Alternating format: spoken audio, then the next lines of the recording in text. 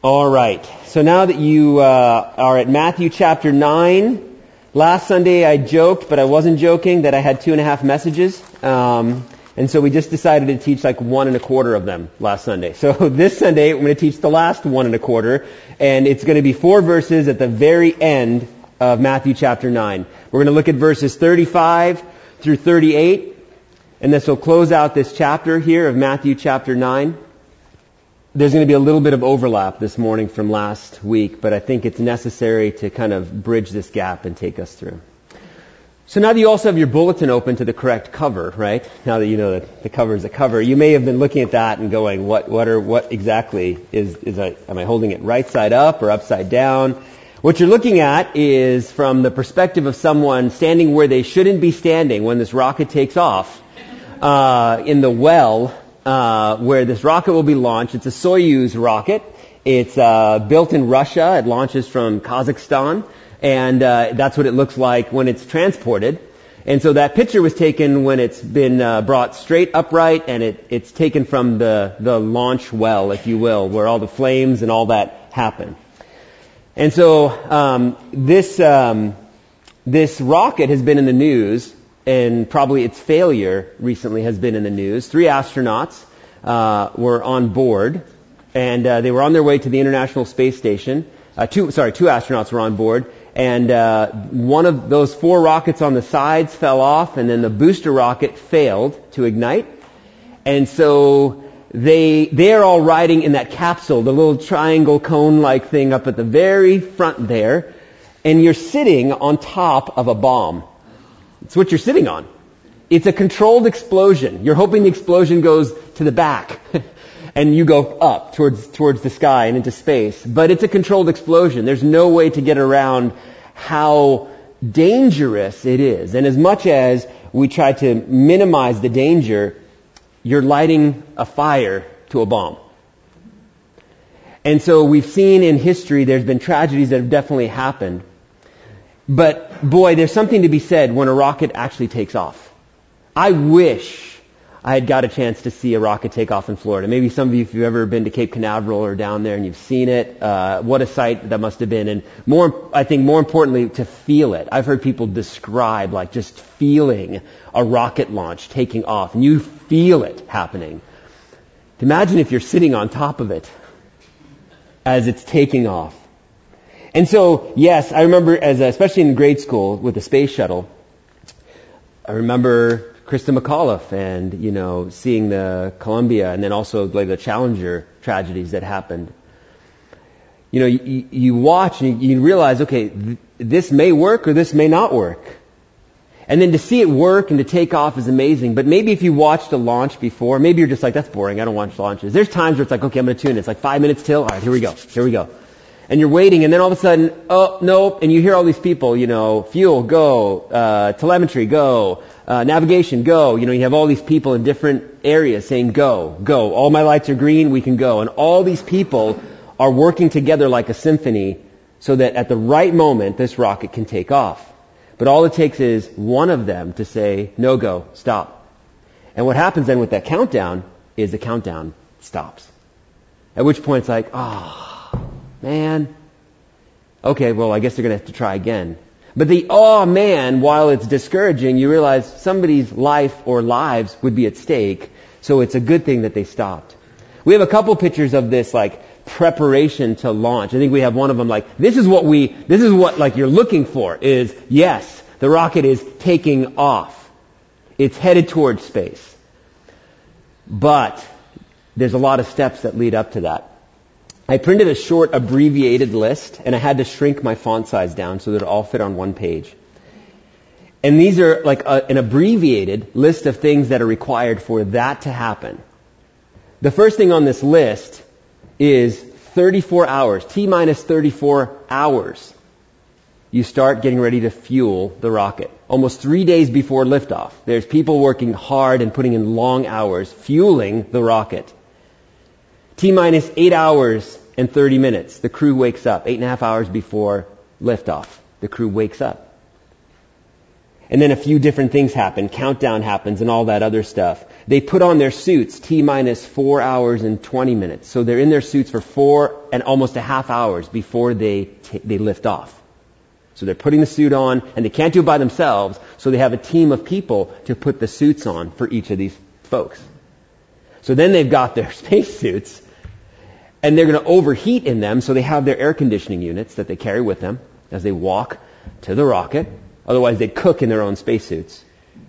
Then they get into the rocket, and I'm trying to find when they actually enter. I believe they enter something like, they enter an hour and a half before it lifts off. So they're sitting for an hour and a half before liftoff. And I think we have another picture here. This next one here, these crews here, these are called the gantries. These are the arms, because, you can't just put a rocket there and hope that it stays and not fall over. So you have these gantry arms. So they're extremely strong. And, these workers are kind of dwarfed by the size of all of these arms that are there to hold. Now, it's great that they're strong to hold the rocket, but at the right moment, they have to move away. Because you don't want it to light and then them malfunction and not let the rocket go, which has happened before. So they have to work. So they're testing these to make sure, yes, does it release? Do they open? Do they move as fast? Do they move quickly enough? Okay, great. Everything's working there. So then, over an hour before liftoff, the crew gets in. I think we have another picture here. And look at these spacious accommodations. Look at that. Like, that is just... And there are 3 people here. There's one there who's seated a little forward. There's one here off the frame who's seated forward. And then there's the person, the commander, who's seated back. And so he's got 2 people in front, and so he can't reach the buttons. So he has this stick that he uses to push the buttons from the center.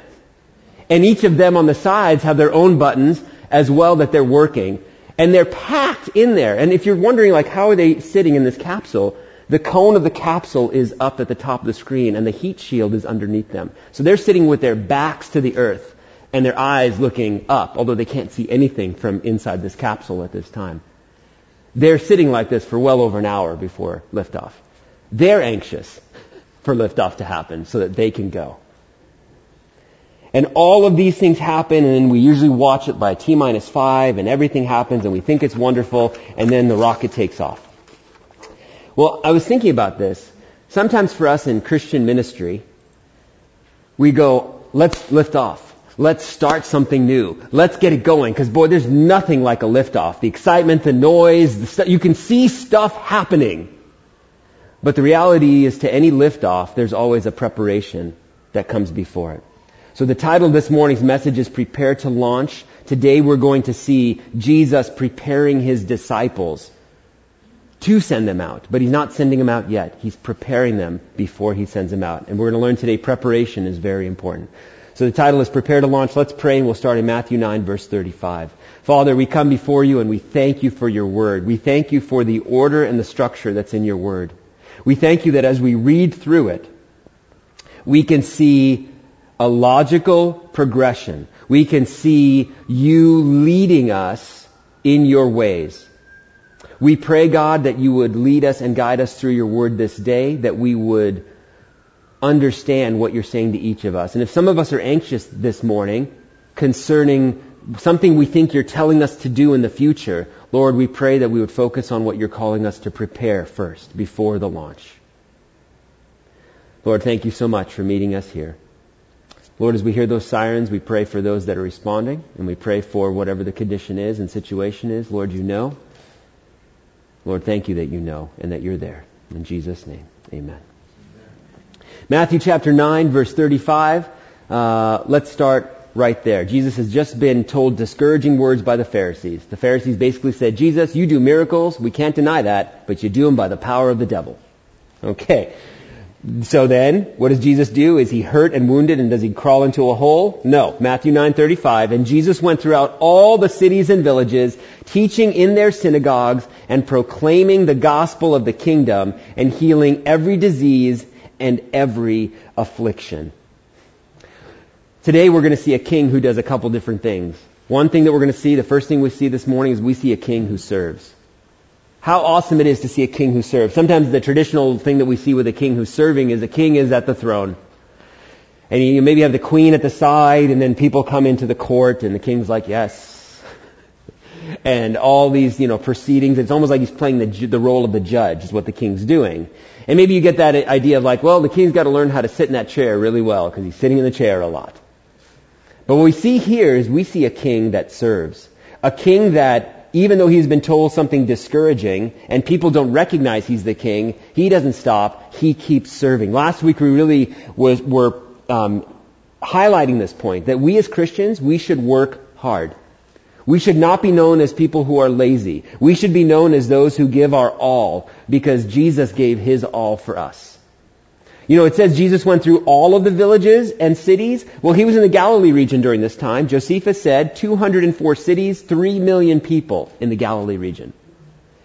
Matthew says they went teaching into the synagogues and proclaiming the gospel and healing every disease and every affliction. That was throughout all the cities and villages. So Jesus went to all the cities and villages in the Galilee region over a few years. He was tireless. He continued to go, walking, at times low on food, cold nights. Jesus shows us what it means to be hard at work. There's a commentator, his name's D.A. Carson. He said this: there is nothing quite as tiring as constant ministry to people. And if you've served people for a period of time, you understand, while you enjoy, if it's something you're doing, you really enjoy it, afterwards, there's a moment where you're just like, okay, I'm tired now. It takes something out of you. Why? Because we're human. You end up using the resources that you have. And the most valuable one that you have is your time. Here's a secret about the pastor. The pastor has been known to take Sunday afternoon naps. Yes, the football game is on, and Don's watching the football game, and the kids are around, and there may be 2 or 3 hours where it's just he's out. He has a spot in the corner, like deep couch sitting, like it's the corner of the couch, right? Oh yeah, it's deep couch sitting, like you're not even sitting anymore, like the pillow's back there, and the warm blanket's over, and it's just like out. Drooling may even happen, like it's just out. There are times where, wait, are you saying that we're tiring to you? No. Don't put words in my mouth. What I'm saying is that the work of the ministry, you exert yourself when you do it. And so if you're going, man, I just feel so tired and wiped out after serving, that's not a bad thing. Jesus was tired. There was times where He had to withdraw from the people, and He was meeting with the Lord. Jesus, remember in the storm on the Sea of Galilee?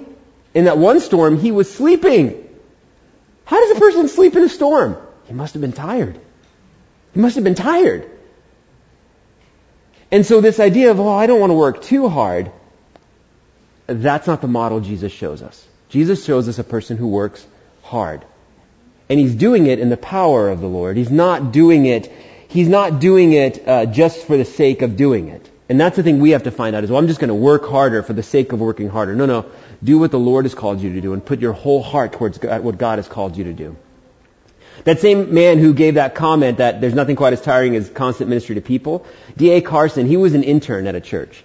And he was working, many days during the week, I think approaching 6 days a week or something like that. And maybe a few weeks back to back of just serving people. Maybe it was at a camp, I think. And he's serving people over and again and again. So he decides, okay, he's got a day off. He can't wait. A day off from serving people. And so he goes to a beach nearby, and he's like, the beach. I have the beach to myself. For a few hours this day, it's just going to be great. And he's there, and all of a sudden an entire group of high school students shows up. And he's like, they're so loud. They're all over the place. I had this section of the beach to myself, and now it's just packed with high school students. And he was looking for a place to rest, and he was getting frustrated. And then his mentor happened to arrive at that beach too. And the mentor said, looking at the high school students, he looked at D.A. Carson and he said, will you believe it? Look at this opportunity to reach all these high school students. Same situation, 2 different perspectives. One from a perspective of, I'm just so tired. And another one going, will you look at the opportunities that are before us? This is what I appreciate about Jesus. He didn't just lay down His life at the cross. He laid down His life as He lived. He laid down his life towards people as he lived. He didn't just go, okay, listen, I'm not going to work too hard here because I'm going to save my energy for the cross. That's not what you see here in the scriptures. You see Jesus giving his all. And so then in verse 36, verse 35 still. Whatever you do, whatever work it is you do, you should do it as unto the Lord. If you're a student, you should be an excellent student in your grades. Your grades may not reflect that because maybe that's not your greatest strength. But here's what you should do as a student. Your studies should reflect an excellent work ethic. What the results are, hey, they're going to be what they are. But you give it your best. But you don't have to be a student for that to apply. Whatever your job is, well, my job is the same job day in and day out. Then you do your best day in and day out. If you go, well, this is what's expected of me. Okay, great. Is that your limit? This is what's expected of me. I'm only going to do this. I see there's other things that are clearly needed, but I'm going to only go so far. No, Jesus, when he saw needs and he realized, I could take care of that, I'm going to do that, he would just do it. There's something as really simple as at Costco a couple of days ago, a few days ago actually, with one of the kids, and saw a lady in one of those power chairs. She was going by and she was, sampling the delicious snacks that they have, the samples.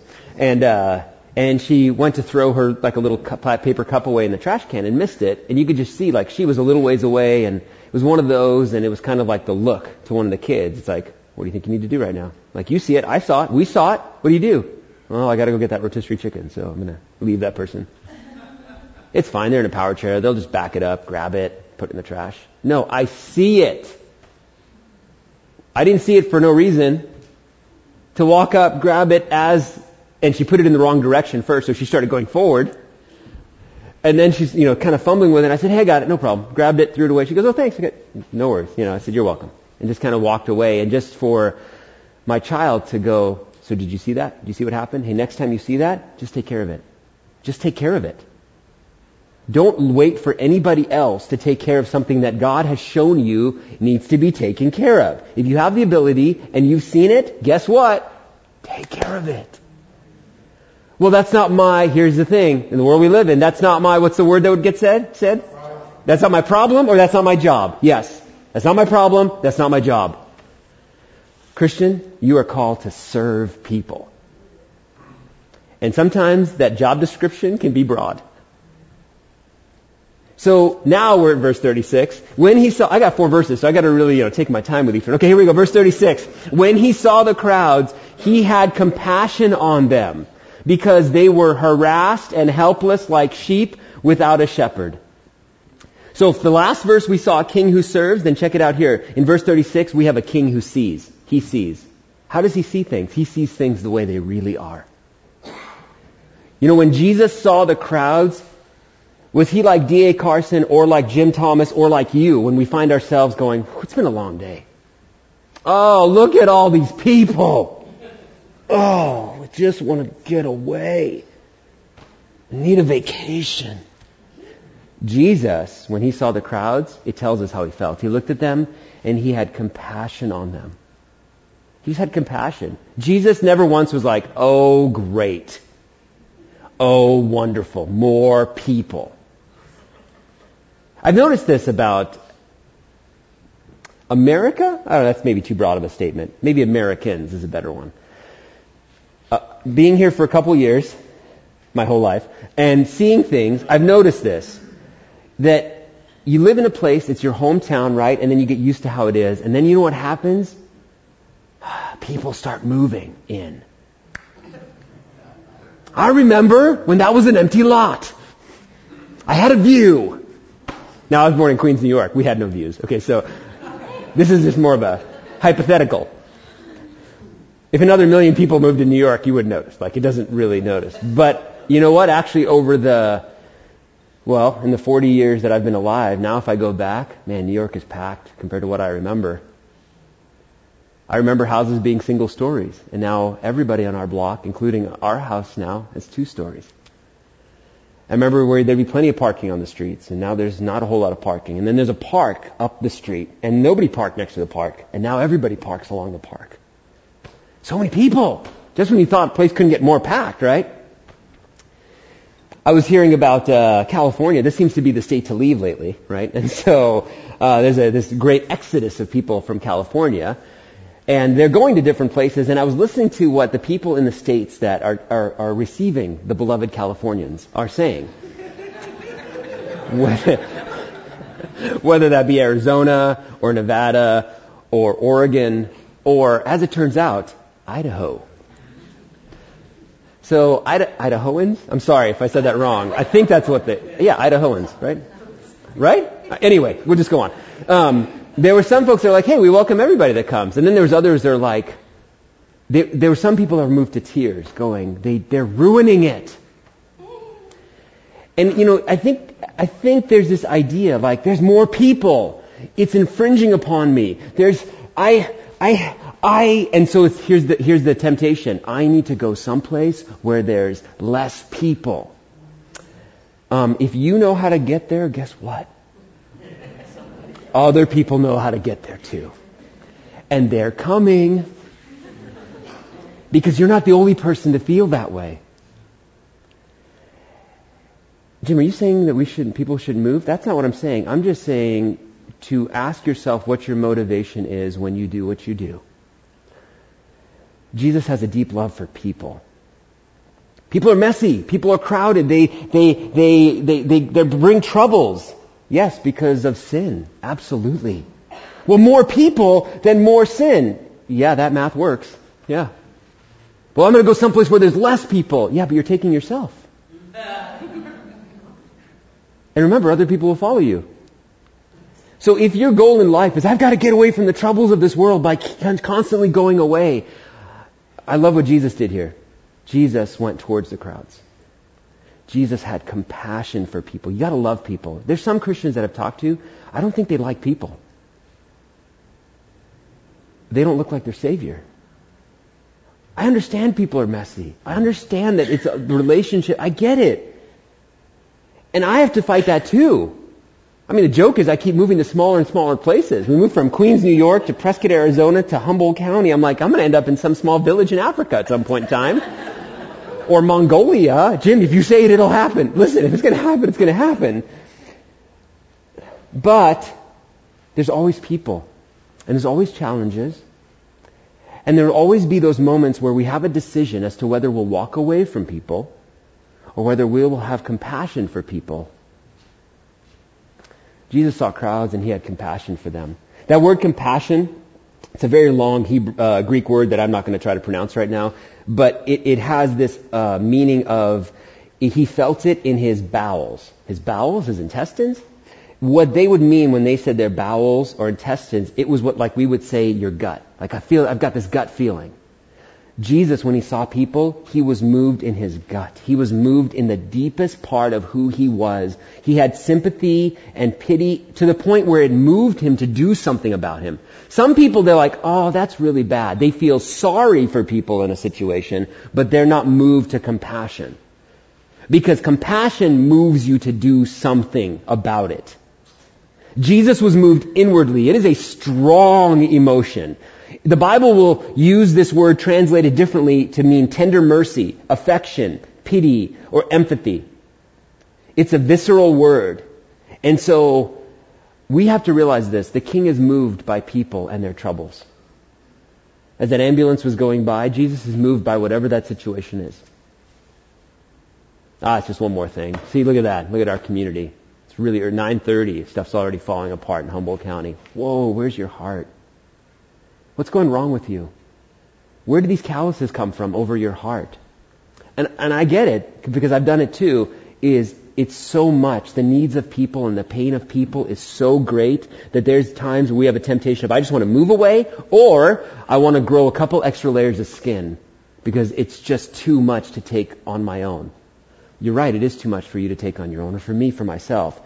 We're supposed to see these things and be moved by them so we can give them to the Lord. And there's times where we can do something about it, and when we can, we should do that. You have to know this about your king. If you're a Christian, your king weeps with you. Your king knows your pain. He knows your pain.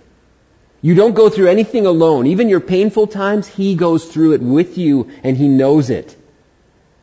I want to show you this word, this compassion word here that we've been reading. When he saw the crowds, he had compassion for them. I want to show you a few verses in Luke, they'll be on the screen, that use the same Greek word. So you would get this idea of this compassion the king has, Jesus has.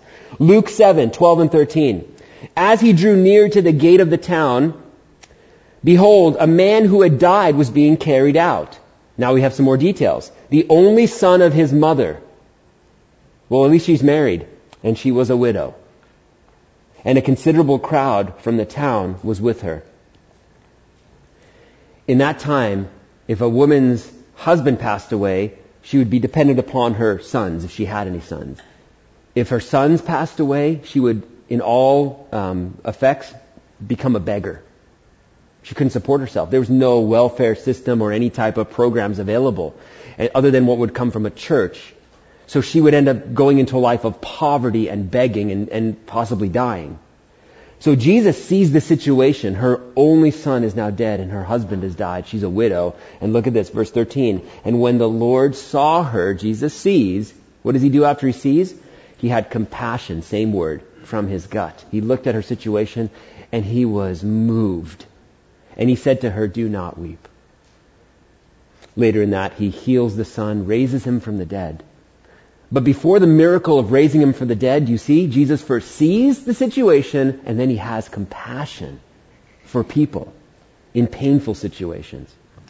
Luke 10:35, the parable of the Good Samaritan. But a Samaritan, as he journeyed, came to where he was, the man that was beat up on the road. And when he saw him, he had, same Greek word, compassion. The Samaritan was moved in his innermost being for that man that was beaten up by robbers and left for dead at the side of the road. Are we moved by what we see around us?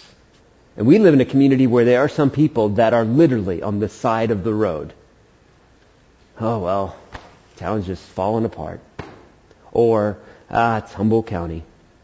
Hey, where's your heart gone? Something has gone horribly wrong if we respond that way. Luke 15, verse 20.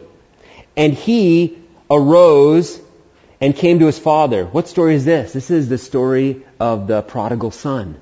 The prodigal son's been in sin, off in a far city. He's playing with the pigs. He's not playing. He's in misery with the pigs. Has a moment of realization, comes to his senses, goes back to his father's house. And he arose and came to his father, but while he was still a long way off, his father saw him and said, yeah, I cannot wait to tell you how wrong you've been.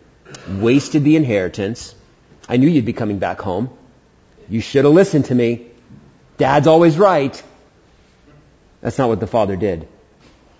While he was still a long way off, his father saw him, and what happened? He saw him, and he felt compassion, moved in his deepest, innermost being for his son that was lost, that's now coming back home. And he ran and embraced him and kissed him. So you see what happens? He sees, he feels compassion, and then it leads to action. He runs, which was a disgraceful thing to do in that day and age. But the dad didn't care what anybody thought about him. He's going to run to his son because he's been moved. We read verse 36 again. When he saw the crowds, he had compassion for them. Why? Because they were, look at the description of these people, they were harassed and helpless, like sheep without a shepherd. I know we're looking at a lot of words here in detail. I think they're so important because we have to slow down. Otherwise, we go fast and we forget the people that are right around us in our world. Harassed, what does that mean? They were exhausted, weary, bewildered. Some have described a person who has just been beaten up and battered, like the pulp beaten out of them, and they're left there after being beaten to an inch of their life. Maybe it's somebody they're so scarred. The scar tissue has developed over their lives because they've been hurt over and over and over again in their life. They've been hurt by their family, people that they've trusted, betrayed by parents, betrayed by coworkers, betrayed by the church. And they're so scarred They can't take it anymore, and they are on the verge of collapse. And not collapse like, I'm going to collapse and it's okay, there's hope tomorrow. No, it's like collapse and I have no desire to get up again. I have no desire to ever get up again. When Jesus says he saw people and they were harassed, the kinds of people that he was seeing coming to him were people that were on there like, I've been beat up by this world. If this doesn't work out, I have no other plan. I've got nothing else. And then the other word he uses, harassed and helpless, they can't care for themselves. I know we live in America and there's that idea of like, well, there's opportunities for you to help yourself in this country. Yeah, there definitely are. I would absolutely agree. But sometimes what's needed is a little bit of compassion for someone who can't help themselves. And sometimes what's needed is compassion for someone who may not be able to help themselves for quite some time. Oh, no, sorry, I'm out. No, listen, I'm just going to give a little bit of myself. I'm not like going to go all out for somebody. Come on now. I'm just going to, I'll do a socially acceptable level of compassion. But if you're asking me to like really help people, if I like see somebody, maybe go sit by them? I don't know. What if they got lice or something, or I don't know. Well, get them a meal. Well, what if I okay, I'll get them a meal and here you go. Here's a meal. There you go. Well, what happens if you hear the voice of the Lord that goes sit down and have a meal with them? Talk with them while they're eating. Oh, okay, no, that's a bit much. You know what that is? That's more than you, which is exactly where it should be. It's where it should be.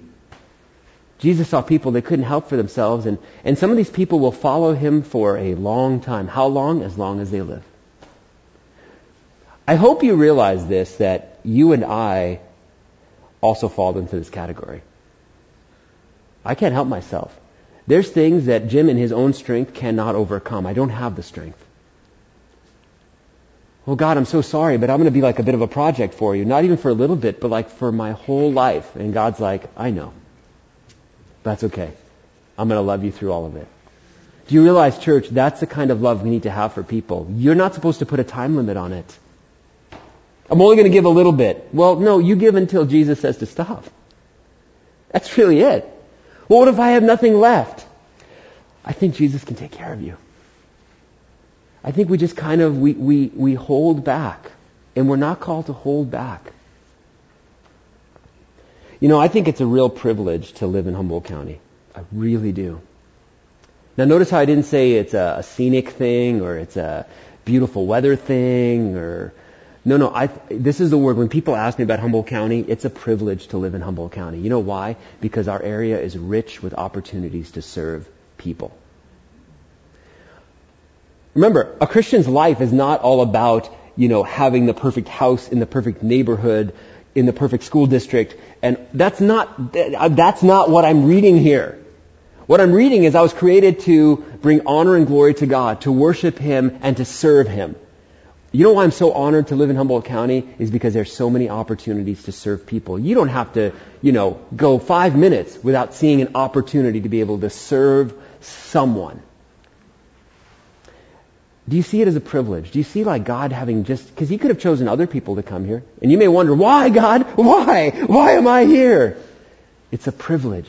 He's giving you an honor to serve people, to be like Jesus. Sometimes I'll talk to folks that don't live here and they're like, how do you live in Humboldt County? And I go, Jesus called us. Jesus called us. The honest thing and living in Arizona where we lived and the way that our life was set, our life was really easy. It's really easy. Grandparents lived just down the dirt road. The dirt road ended at the grandparents' house. So we kind of had built-in babysitters, if that was the case. And we lived out away from people. We could count the number of neighbors on 2 hands that we could see, between us and the 2 miles to get to the highway. There was lots of sitting on the porch and watching the sun set and the moon rise and the stars come out. There's a lot of that.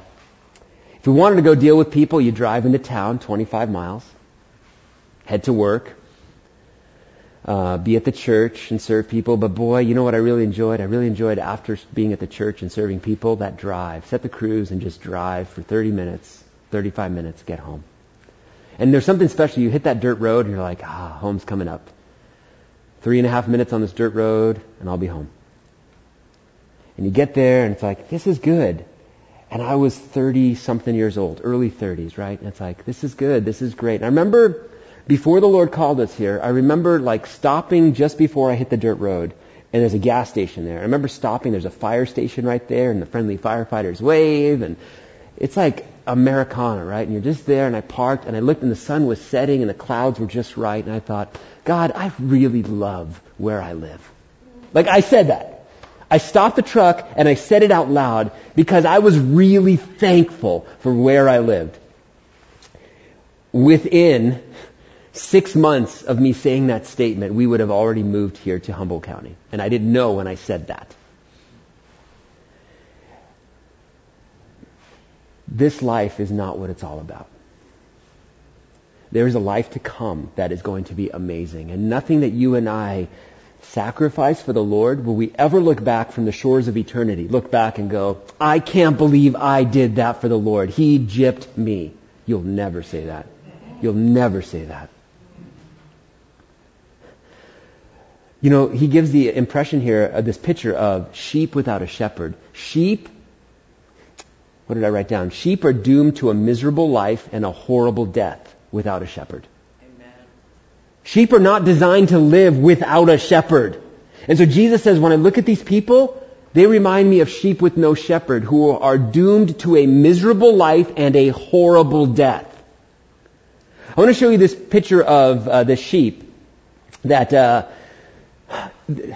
is the sheep right here on the left. This sheep was lost for 6 years. 6 years wandering. When it was found, a hiker was wandering and saw what looked like a clump of cotton. And it just looked odd. There shouldn't have been a clump of cotton on this. It wasn't even on a hillside. It was like in the woods or in this odd area. And this hiker went by and saw it. And as he got closer, he noticed he could hear sounds and labored breathing. And like, it could barely stand. It could barely stand. And it's trying to survive. And it's struggling. And it had been struggling for years. And this hiker informed the local officials, and they came. Multiple people required to carry the sheep. They had to sedate it because to be able to shear it, it was going to take such a long process that they had to sedate the animal to be able to do it. 30 pounds of wool. And survived. It could now see. It was having a hard time seeing. It can't move it out of its eyes. It doesn't have the ability. If it were to end up upside down, it would have been dead. There's no way for it to right itself. So for 6 years, okay, any moment now, this could be it. This could be it. When Jesus looked at people, he saw people that are struggling. They don't know that is this going to be their last day? Will this be the one that does it? I see my problem, but I can't even do anything about my problem. I need someone else to help me with my problem that I clearly see. And it takes someone to see the problem, to have compassion, and then to be moved by that compassion. The sheep survived because he has someone to care for him. You really can't serve people unless you have compassion for them. You really can't. Otherwise they just become a number. They just become part of some mechanism in some big machine. But when you see people the way God sees them and you have compassion for them, it moves you. You know, there's this Puritan, Thomas Watson. He wrote this in the 1600s. Thomas Watson had this quote. He said, we may force the Lord to punish us. In other words, you may do something where the God's like, okay, I'm going to have to, there's consequences now. I'm going to have to discipline you. You may force our Lord to punish us. We may force our Lord to punish us, but we will never have to force him to love us. God has chosen to love you. You'll never have to force him to love you. You'll never have to go, God, I'm going to put you in this corner where you're going to have to love me. God's like, I've always loved you. I've always loved you. You may put me in a place, and again, we're not forcing God, but I think we get the idea of this quote. We may get to a point in the way that we interact with God that God's going to discipline us. He doesn't want to, but if we put him in that position or we get to that point, then he will do what he needs to do. But here's the thing, you and I will never have to do with God. We'll never have to force him or try to convince him to love us. He's already made that decision to love you. God has already made the decision to love the people of this world. He loves them. Shouldn't we love them? Oh, well, I don't know. You're going to have to convince me why I should love them. Really? Really? You know, I think you don't see them the way God sees them then. 2 more verses. Verse 37. We're going to change from a animal husbandry, taking care of sheep, to now agriculture. Verse 37. Then he said to his disciples, changing the illustration, the harvest is plentiful, but the laborers are few. Therefore, pray earnestly to the Lord of the harvest to send out laborers into the harvest. So we saw a king who serves people, a king who sees people, and now we're going to see a king who listens. This king listens. You know, sometimes if we could put up, Christy, I know in my notes I've got these completely out of order here. Could you put that picture that has the need for workers? If we could start with the earliest one on that slide. Okay, so here's the reality, right? We see this here. We see this, and I don't think we could argue with the scriptures. We see that the need is great. The need, let's just start here in our community. The need in our community is great. It's overwhelming. And we can say this, the workers are few. Those two meet the needs of the people of our community, the greatest need of which is a Savior. And then all of the physical needs and other things that are there, right? We can see the need is great and the workers are few. So, what do we need to do? Well, here's some options here. You can raise some funds. You can brainstorm some ideas. You can inform others of the great need and the lack of workers. Definitely. You can definitely do those things when you see a need and you realize that the help is low. But then sometimes this is what happens, and maybe this is just me and none of you are affected by this, but maybe after trying to do these things or something along those lines, that doesn't work, so then you begin to use some, how should we say, stronger methods. I'm going to work harder. I'm going to yell. I'm going to pout. Okay, that's it. I'm going to start guilt-tripping people. Why? Well, because the need is great and the workers are few. I've already tried the nice, friendly things, but now we're just going to have to talk a little louder. In fact, pastor's going to have to start yelling now. Going to have to start yelling because that works all the time. Yelling's really effective, I've noticed. Okay. Jesus agreed. In fact, Jesus said it. We just read it. Jesus said the need is great. Jesus said the workers are few. So here's what we know. God sees it. The king sees the facts. He sees it. So, what does Jesus tell us to do? Nothing on that list. Not that a few of those things on that list aren't good ideas. That's not what I'm saying. But what does Jesus tell us to do? It's in your Bible, verse 38. He said, the harvest is plentiful, the laborers are few, therefore, start a fundraiser. Therefore, look. It was so important, Christian. Therefore, pray. How many times do we go down the list of things and we haven't even prayed? And our Savior says, I know the need is great and I know the workers are few. Therefore, pray. Oh. Well, let me start this first and then I'll pray. No, you're getting the order wrong. You pray first. And after praying, God may have you do some of these things. And again, some of those things on that list aren't bad. But if you get that going first, you've got the order wrong. Okay, great, I'm going to pray. And now some in our community may go, well, pray. I'm just going to talk to the spirit of the whatever, right? No, Jesus is very specific. Verse 38, therefore pray earnestly to the Lord of the harvest. See, prayer has to be directed to someone. I'm just going to pray. To who? Because that really matters. Like, who are you talking to? Jesus says, pray to the Lord of the harvest to send out laborers into his harvest. So do you see what Jesus does there? He tells his followers what to do, who to pray to, and what to pray about. Man, I love Jesus. He's not here to keep us in the dark. He gives us specific directions in verse 38. Okay, so I'm not praying into the air to some unknown force. I'm praying to the Lord of the harvest. The one who owns the field, the one who created all these people, He is the one that I'm supposed to be talking to as I'm praying. I've noticed this, is that some Christians, they really struggle with praying to God. You know, this idea that I believe that God hears me, but I hardly talk to Him. Wait, if you believe He hears you, then you should be talking to Him. Well, you know, sometimes I'll hear, these are some quotes that I've heard over the years. Well, you know, prayer's a good backup. You know, I mean, I'll pray if I can't fix it. Oh, you've got the order wrong. You got the order wrong. Prayer's a backup? Oh, so your resources and your strength and your knowledge is the primary, that's the first thing you're going with? Not good. Not good.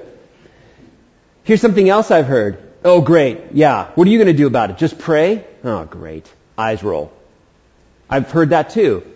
Can't believe it. All we're just doing is praying about it. And you realize that that person doesn't realize how powerful prayer is. They don't realize it. They don't believe prayer is powerful. That statement doesn't come from a person who actually believes that prayer works. That actually believes that talking to the God who created everything, who knows everything, is the most effective way to start. And I have to say, the reason I know some of these quotes is because I've been known to have said them in my past. I remember when I was first a Christian, I'd see people like, oh, we're just praying about it, we're praying about it. I'm like, and I think I put the word just in there. Oh, you're just praying about it? You're just. And I thought like it meant that we're going to pray about it, but we're not going to do anything about it. Little did I know that they were preparing for launch. Prayer was preparing for launch. It was going, God, you're in charge of this launch. You're the one that knows which way we should go, how it should go, and when it should happen. So we're going to seek you, and then you let us know. And you know what happens sometimes?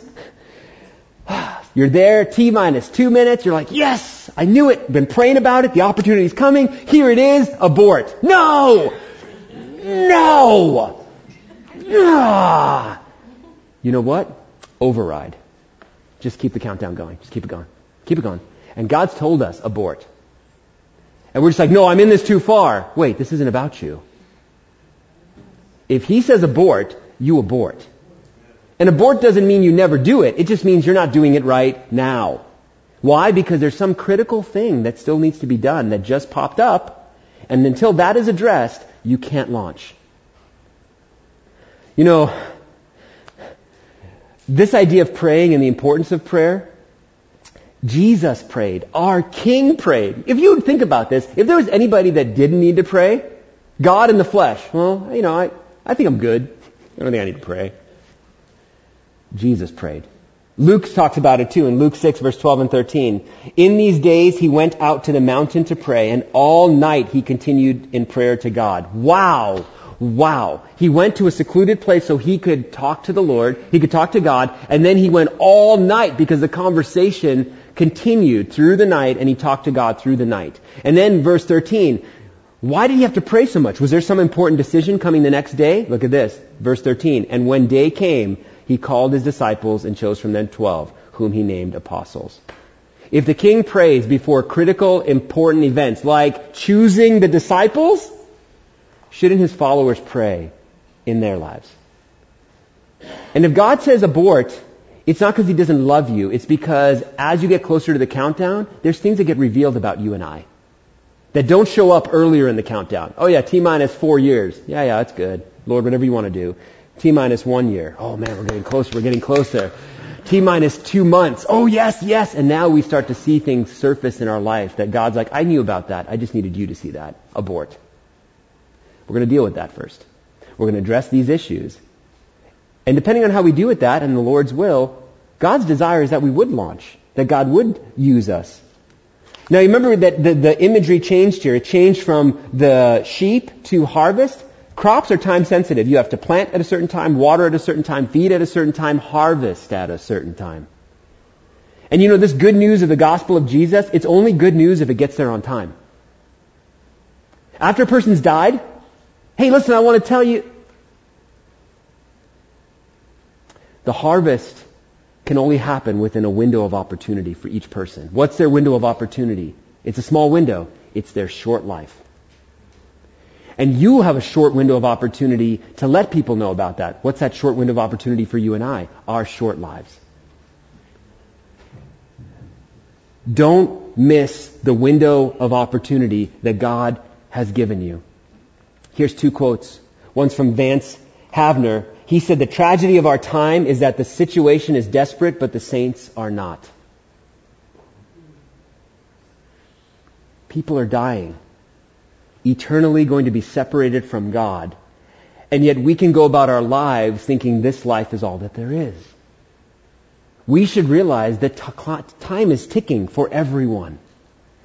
Charles Spurgeon said, "If sinners be damned by their choices to choose to refuse God, if sinners be damned, at least let them leap to hell over our dead bodies. And if they perish, let them perish with our arms wrapped around their knees, imploring them to stay." Do you see that imagery? Your arms wrapped around their knees? No. Listen. Let me tell you again. Please think about what I'm saying. Let no one go unwarned and unprayed for.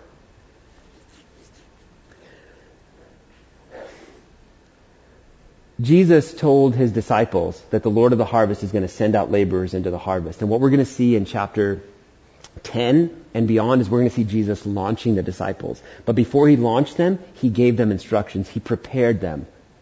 There's more preparation than we think before the launch. And I've heard this. A measure of a church is not the number of people in the seats, but the number of people that are sent. Because you think about the Great Commission. The Great Commission is to reach people, to make disciples of all nations, baptizing them in the name of the Father and the Son and the Holy Spirit. So where do we start? Well, we start in our backyard, right here in Humboldt County. And we work our way outwards through our state and our country and then the world. Is local ministry less important than global ministry? No. Ministry is ministry and it's important. God calls some to local ministry and God calls some to global ministry and some to in between. Each is important. So what are we supposed to do? Well, I'm supposed to pray. Jesus said that, okay, now that we see that the need is great, the workers are few, so what do I need to do? I need to pray that God would send me. And that's not what Jesus said. Jesus said that you would pray that the Lord of the harvest would send workers. Do you see there's something very important there? You're not praying that God would send you. You're praying that God would send whoever he wants to send, wherever he wants to send them. Now here's the cool thing. You may be one of those people. I think sometimes we pray and go, God, I'd like to do this, rather than going, King, you choose where you'd like me to be. That afternoon after work when I pulled up to the dirt road 2 miles from the house and I said, man, I really love where I live. Little did I know that the King was going to say, Jim, you're going to find out about a church and your heart's going to be moved. And my heart was moved with compassion for the people of this fellowship. And I prayed that God would bring someone there. I wasn't praying for me. I wasn't. And God said, I'm glad you're praying. And in this case, Jim, it happens to be you that I'm sending. So what should you and I do now? Just want to show you a few things here, and then worship team, you can come on up. Here's a couple things that you should do now. You and I should pray these things. We should pray to see what the King sees. So when you're in Humboldt County and you're in our community here, you should pray to see what the King sees. It starts with seeing. You got to see it first. Pray that you would see things differently than you've always been seeing them, especially if you've lived here for a while, because it can become like wallpaper after a while. You may not even notice it. Pray to see what the King sees. Then pray to feel what the King feels when he sees that. And for some, you'll be like, well, I'm not really emotionally moved by a lot. Ask God to change your heart and you'd be surprised. When you start to realize that's somebody's son, that's somebody's daughter, that's somebody's mom, that's somebody's dad, that's somebody that's just burdened, they're in pain, they're struggling. And the third thing, pray to send people to meet the needs that you see. Don't necessarily pray to send you, just pray to send people. And if God calls your name, then you go do it. But definitely pray for the Lord of the harvest to send workers into the field. Father, we come before you and thank you for your word and the clarity of your word. We also thank you for the order you give us in your word. You don't want us to be confused. You want us to not depend upon our resources. You want us to depend upon your unlimited resources. God, we admit We ask for forgiveness. We ask for forgiveness when our hearts have not been in the right place. We ask for a heart transplant if our hearts have just been so calloused. Lord, turn our hearts of stone into hearts of flesh. God, if our eyes have been glazed over because we don't see the world the way you do, then God, we pray you give us new eyes. Give us an eye transplant too, so that we might see people the way you see them. And God, we're going to ask you, you have all the resources, Lord, send out workers. I pray, God, that you would send workers out into our backyard here in Humboldt County. Lord, bring people from wherever you want to come to Humboldt County to love the people of Humboldt County. And Lord, if you choose to use us in very specific ways here, then Lord, show us how and we'll do it. We thank you that you love us and we never have to force you to love us. You've made that decision and you've chosen to. In Jesus' name we pray. Amen.